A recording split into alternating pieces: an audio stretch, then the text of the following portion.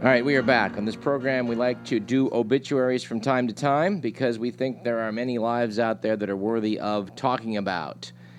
And this, of course, has to be true about the notorious, infamous mass murderer, Osama bin Laden. This is a very bad guy, and I don't mind saying I'm glad he's dead. I'm especially grateful for the fact that he was, in fact, shot dead by Navy SEALs and not brought back to be put on trial. Seems that the evidence of his guilt is rather overwhelming, and having to prove it in a court of law, well, I just don't think it was necessary.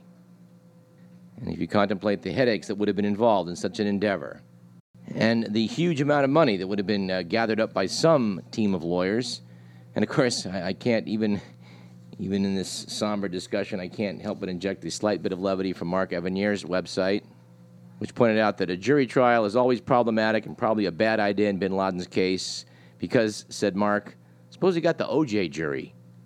Because there's so many side issues involved with Osama bin Laden, it's like where to begin. We could do a whole hour on that topic alone.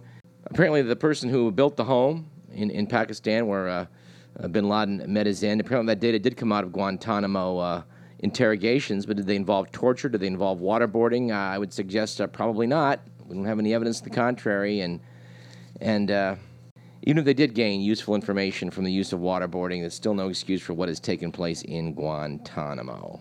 Mr. McMillan reports to me that apparently the White House has admitted that information valuable to this operation against bin Laden was not, in fact, derived from torture/waterboarding efforts.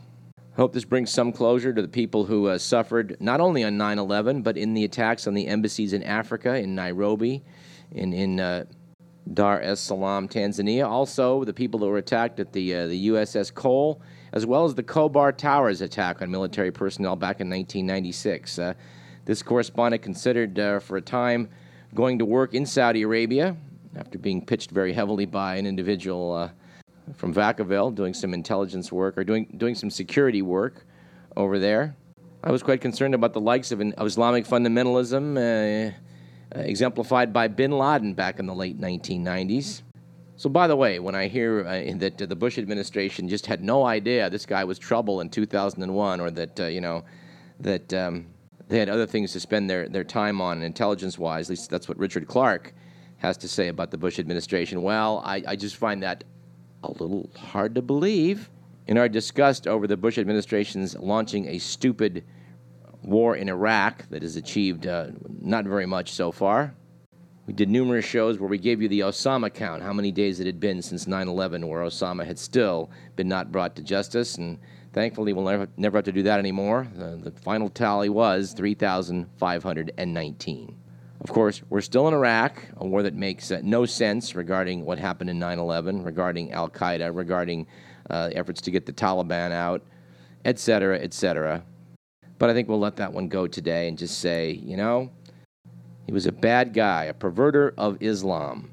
And I'm sad to see in this country how much anti-Muslim sentiment has come out of this so-called war on terror. But I hope that now the healing can begin. All right, that about does it for today's program. Our thanks to Dr. Douglas Perednia. He'll be back on the show. You can bet on that one.